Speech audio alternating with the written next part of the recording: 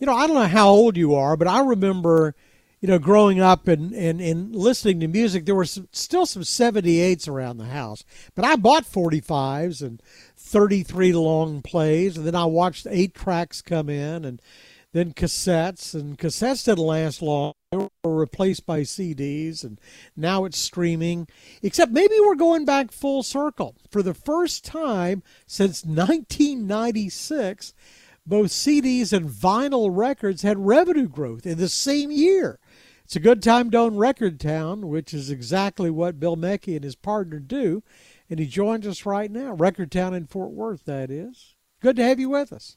Oh, great to be here. So, Thanks I for mean, having me. my sense is you guys didn't buy Record Town because you were going to make a fortune selling vinyl, but Hey, boy, you got that right. but it is coming back. I mean, my kid, I went out to, I've got an old Peaches case in the garage, and I went out to look for something the other day, and I had a bunch that were missing, and I found them with my kid. He's listening to vinyl. Yeah, it's pretty amazing. Same thing with me. We have two daughters, 28 and 23, and they're both becoming vinyl hounds. I mean, they come to the store or they go to the record store near them and they're buying what's amazing is they're buying a lot of the same stuff that I bought 40 years ago. Well, are they So it's buying crazy. old? They're buying old. Are you selling? Is anybody pressing new vinyl? Oh my gosh, that is absolutely crazy. New vinyl is being pressed every day. Every new release is on vinyl, whether it's Adele or Bob Dylan, it's on vinyl. And the pressing plants cannot even keep up with the demand. It's crazy. No kidding. So we'll buy, say 10 copies of Adele 30, her latest album. We'll sell them in a week and we can't get them for another 6 months because they're out of print. So what does an LP sell for now? A new one. Well, that's part of the issue with all this supply chain stuff that's going on. It's even driven up the cost of new LPs. So a new LP can easily sell for 22 to almost $30. If it's a double LP, then it could be in the 30s and even $40. It's crazy. I think I used to pay $3.98. Oh yeah, Maybe yeah. $4.98 for the expensive ones. And then our used vinyl that's in really good shape, it sells for between $8 and $10. So we're very reasonable on the used stuff. That's really outstanding. So what? Why? Why did this come back all of a sudden? Was there a catalyst? Oh, I think that it's really complementary. You have the streaming, so people like the stream, and that's how they find new music. It's almost free. You're paying a subscription every month and you have unlimited amount of time to listen to an unlimited number of songs. So you find an artist that you like, but then the problem is you don't own anything. There's nothing tangible to hold in your hands. So then you go out to the record store and you either buy an LP, an album, or you buy a CD. And that way you have something in your hands. And you probably remember back to the days when you looked at every square inch of an album cover Oh yeah. and the inner sleeve and you read all the liner notes and you read every lyric to every song so you understood what the song was about. So that's what we're getting back to. It's something that you can hold in your hands and you can keep forever. And the audio quality is. I mean, some people say it's better. The audio quality is fantastic. The problem with streaming is you have to, the file size is so much smaller that you lose the quality. But when you play it on vinyl, the overall quality is fantastic and it has a much richer, deeper sound to it. Wow. So how did you get into this? Because Record Town goes back to the mid '50s, and there was a Fort Worth family that owned it and ran it through what couple of three Oh yeah, generations. yeah. Record Town was started in 1957 by the Bruton family. It was Sumter Jr. and Kathleen Bruton. And then Mr. Bruton was a professional jazz drummer and he played all over the United States and played locally in jazz bands. So they had this massive love for music, and they were both teachers, and anybody that came in the store, they taught about music. And then of course they had two sons. They had Sumter the third and Stephen, and both were professional guitarists. Stephen started out actually with Chris Christopherson.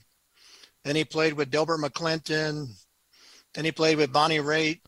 And then he won a Grammy in I think 2009. Wow. For Crazy Heart, the soundtrack to Crazy Heart. So how did you get into this? Yeah, well, I grew up in a big family and we loved music. None of us are musicians, but just music lovers. So I started frequenting Record Town, gosh, at least 30 to 35 years ago, and became friends with the family. I knew everybody in the family. And Sumter the third has this amazing knowledge of music. I mean, it's so deep. I mean, people call him all the time and ask him questions about music from the 40s or the 50s. So Sumter was this great wealth of knowledge of music. So he taught me a lot about music. So I fell in love with Record Town a long time ago. And then as the family, got up in years, they were going to sell the store. Actually, they were going to close the store. And then myself and actually this guy's a professional musician. Tom Reynolds is my partner at Record Town. And Tom he's a little bit older than me. So he'd been shopping at Record Town for close to 40 years. Wow. So we got together and bought the store. Hey, but you have a real job, KWS Manufacturing in Burleson. And I looked at your product line, and I'm sure you sell a lot of these things, but this is not a sexy business that you're in. I mean, now the record business is. Yeah. Yeah, it's kind of, what do you call it? It handles both sides of the brain. I'm a mechanical engineer by degree, and I like things orderly and kind of following an engineering process. And we have a manufacturing business down in Burleson. Yeah, it's not a very sexy business. It's a metal fabrication business, but it's interesting. So the Record Town gives me a huge outlet for my limited creative side, I would imagine that you are sought after too. I mean, I'm hard pressed to think of another record store in the area, much less in the country. You must hear from people from all over the country looking for records. Wow. Yeah. We've gotten orders. We have a fairly new website that people can order product online. So we get orders from Australia and France and Europe. It's crazy. And what's interesting is they love kind of the traditional rhythm and blues American music. It's pretty cool.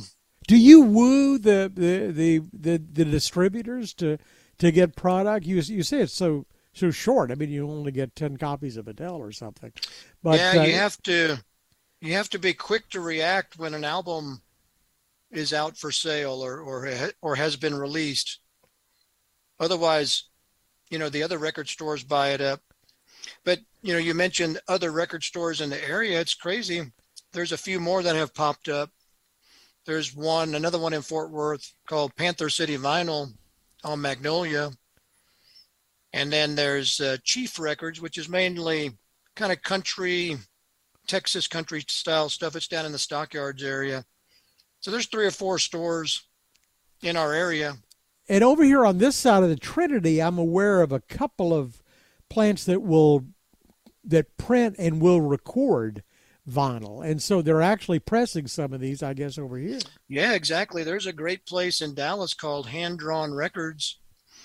And we actually re-released an old recording that Sumter the Third played on in 1973.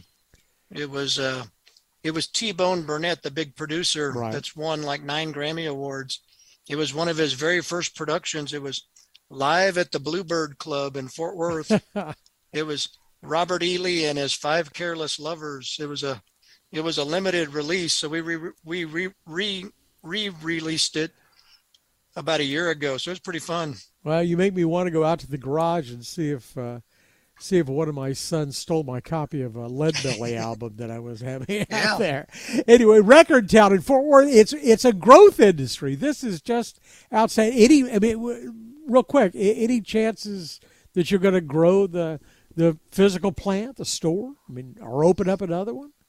Well, the problem we have now is our store's about 1,000 square feet, and we're bursting at the seams with albums, mainly albums, and we have to keep shifting. Like we moved all of our easy listening out to our warehouse because we had to make room for more blues and more rap. We're adding rap in there now because there's a huge demand for rap music on vinyl. And then we just recently moved our comedy section out because, it wasn't selling as much as, say, like classic rock or country or the blues, or our soul and funk area is really growing. So Manavani, the Living Strings, and Bob Newhart, Shelley Berman, they're all out in a warehouse someplace. Look, continue to do well. This is a great story. And we'll all come visit you at Record Town. Bill Mackey's the co-owner. It's good to have you with us. Thank you for the time. Oh, David, it's been a lot of fun. Thanks. And it continues to be fun.